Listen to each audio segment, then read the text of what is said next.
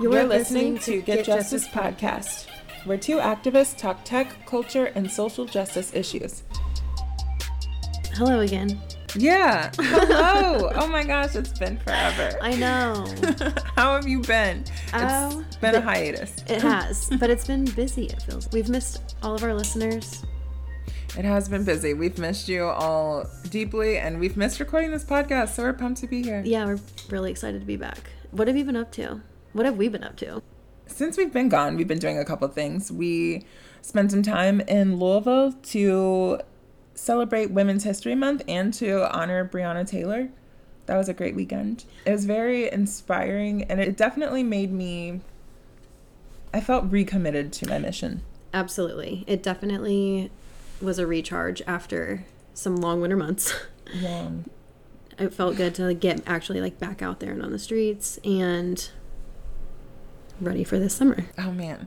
So I think the biggest thing, we can take a moment to celebrate, because I don't know if we've ever talked about this on the podcast. Last summer in 2020, Jordan and I did end up, what's the right way to... We got arrested. Yeah, plain and simple, we got arrested. We got arrested at a protest in Louisville and spent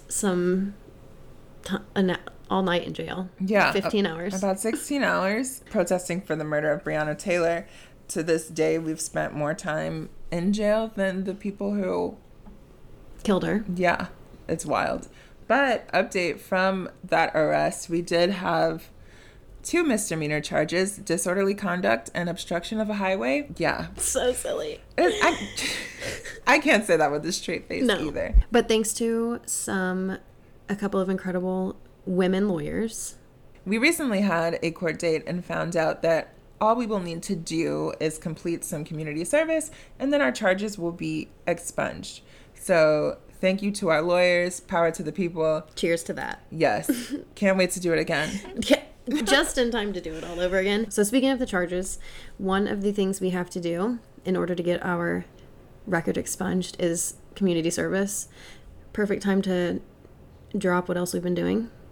Some mutual aid work. Yeah, so we've also been working with the local food pantry here in Indianapolis. Shameless plug, the No Questions Asked Food Pantry. Follow them, support them, volunteer for them. Yes. It's a great organization. Helping people of Indianapolis who are in need. No questions asked. They have food, they have baby supplies, hygiene supplies.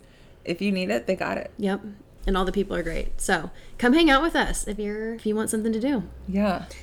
In addition to that, our tech company that we work at was acquired. It sure was. And that has really picked up my workload. Same here. So with a tech startup acquisition, our company was purchased by a larger body. So we technically have new employers, but we're still at the same place, and everything is just crazy. It is. It's been fun, but also it has made me very busy. Yeah. Are you stressed?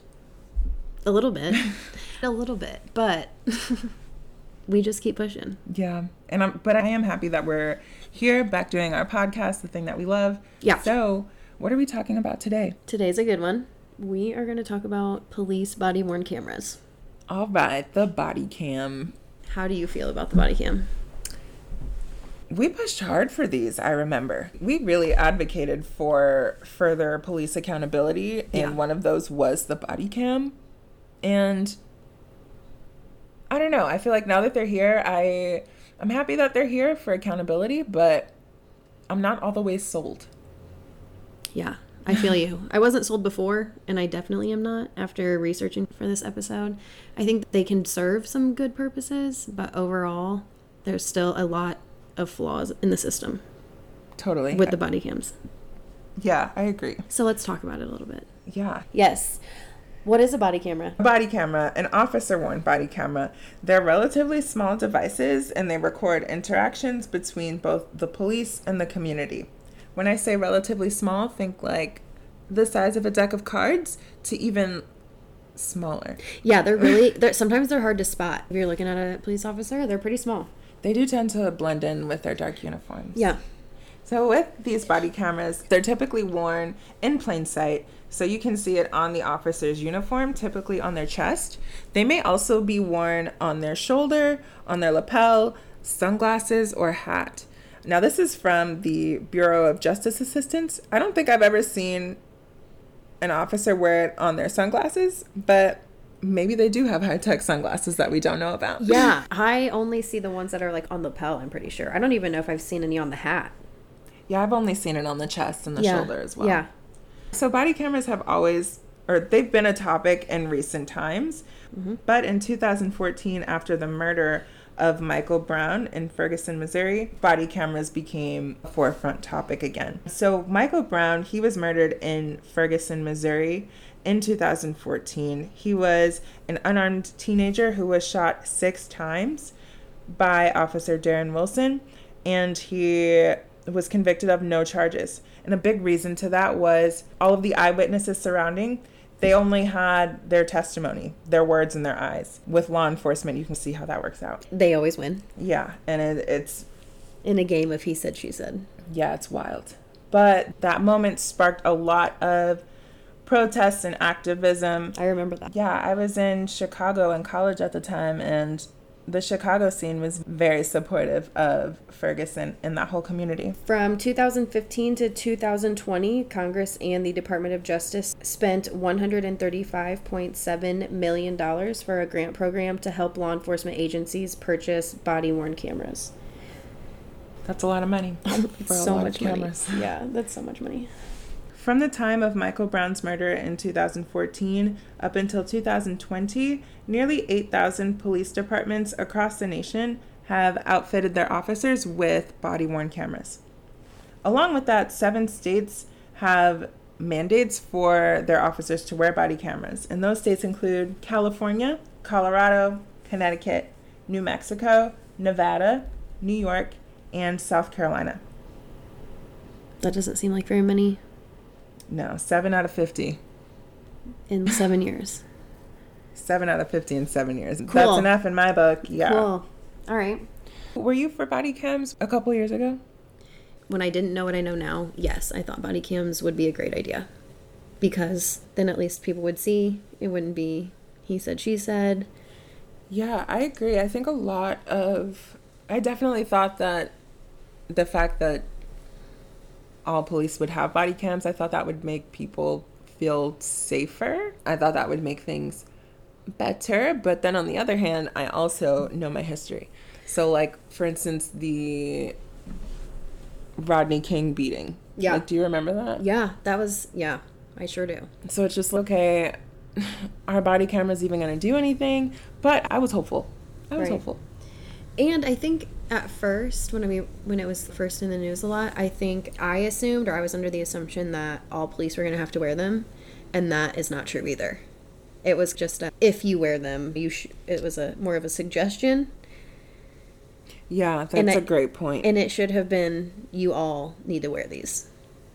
That is a great point. I do remember a lot of instances, the police officer did not have their camera activated, or they turned off their camera, or they were told to turn their camera off. IMPD didn't even have body cameras for a couple years after, I don't think. So it wasn't even something that they did right away. Actually, IMPD got their body cameras just last year in 2020. Crazy. Yeah. I guess finally, but wow. So are there any pros and cons? What are the pros and cons to these body-worn cameras?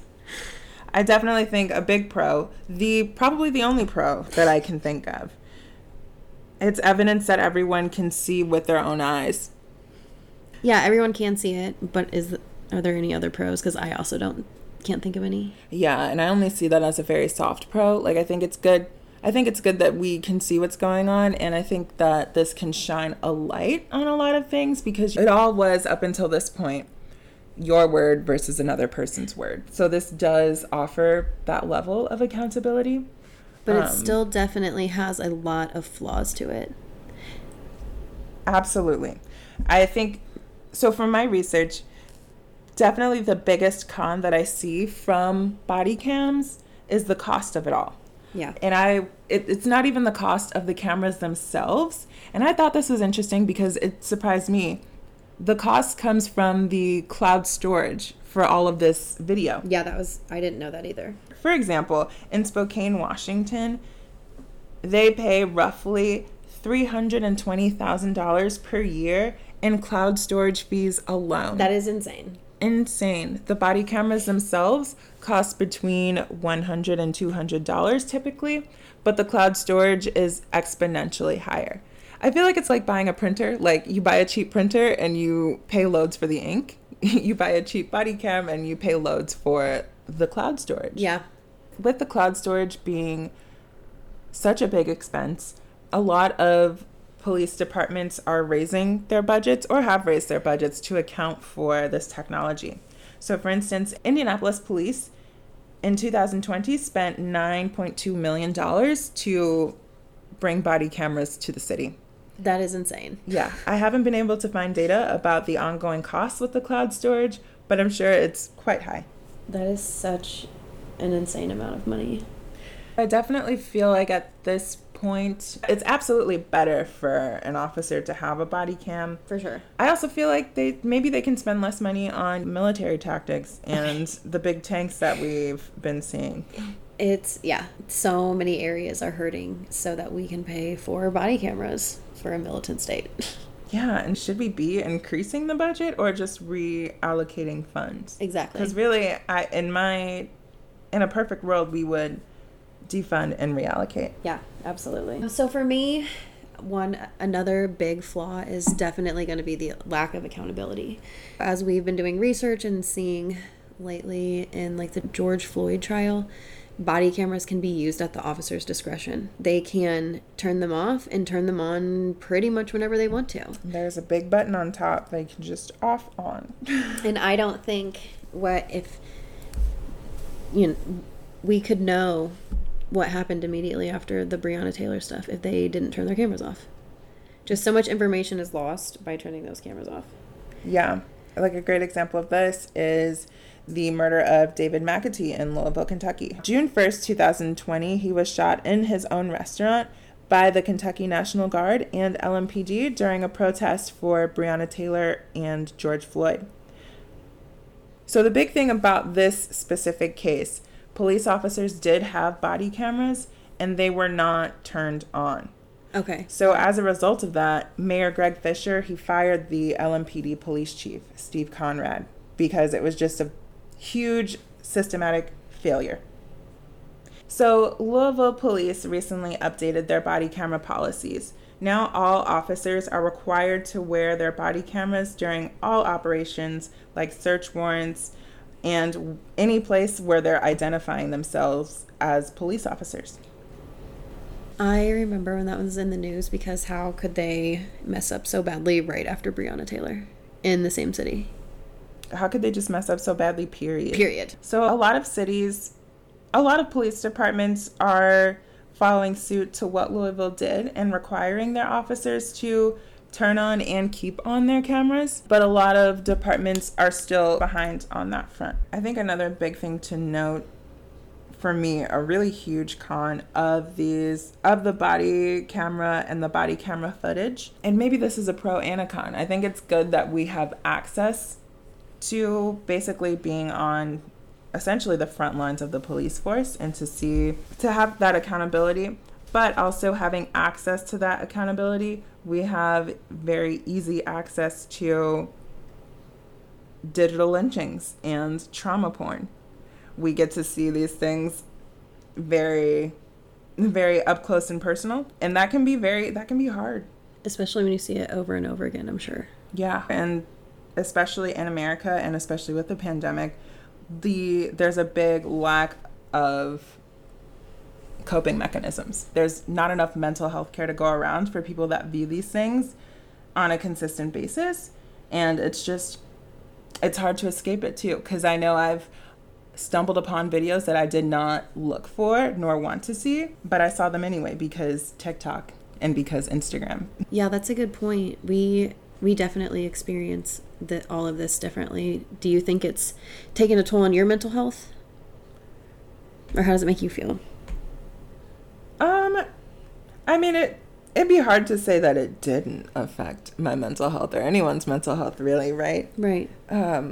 It's definitely hard just seeing people that look like your uncles, your cousins, your little cousins, your female cousins, and it's kind of like repetitive. Yeah. And then we have these things that are recorded now on this body camera footage, and I know a lot of people had high hopes that things would be better. Yeah. But they don't really feel better. And then watching things happen over and over, the same thing happen over and over, and it's just not getting any better, you know? So I think it's a hard thing to witness and then articulate. What do you do for like your own mental health? What are some of your self-care or self-love things?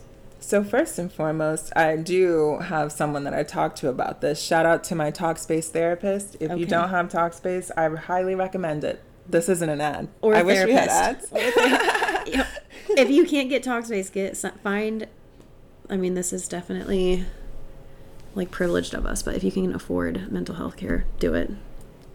Yeah, like talking with my therapist has been great, just to not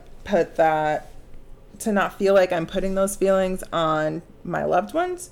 But also talking with my loved ones is great, just because I know we all see the same thing.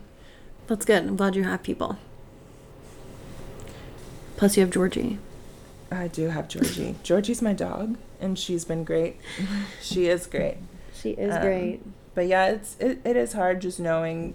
I'm a little nervous sometimes, especially when there is another hashtag floating around. Yeah. I don't want to have to stumble upon another police body cam video. But again, I'm glad that the police body cam videos are here, because it at least gives us a shot at accountability. Right. And I'll keep fighting for that until we abolish the police altogether. See ya. We don't need them. Nope, don't need them at all. Taking a step in police accountability by having these body cams, it's just that, a step towards accountability. We still have to, keep holding the police accountable for their actions and how they treat civilians. I'm also buying myself a body cam after doing all this research. I know. I found some online for under $50, so I'm definitely going to check them out. Absolutely.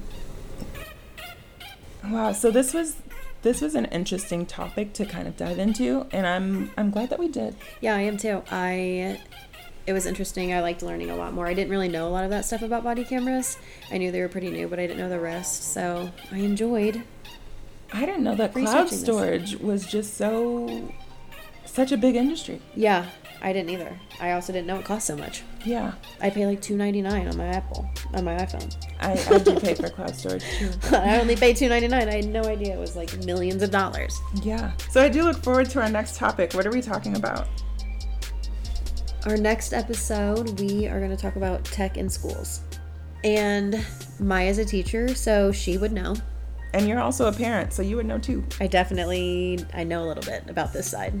Yeah. It was crazy and it was hard, and I'm excited to dive into it. And it was crazy and it was stressful, and I'm excited to dive into it. In the meantime, follow us on Instagram @GetJustice.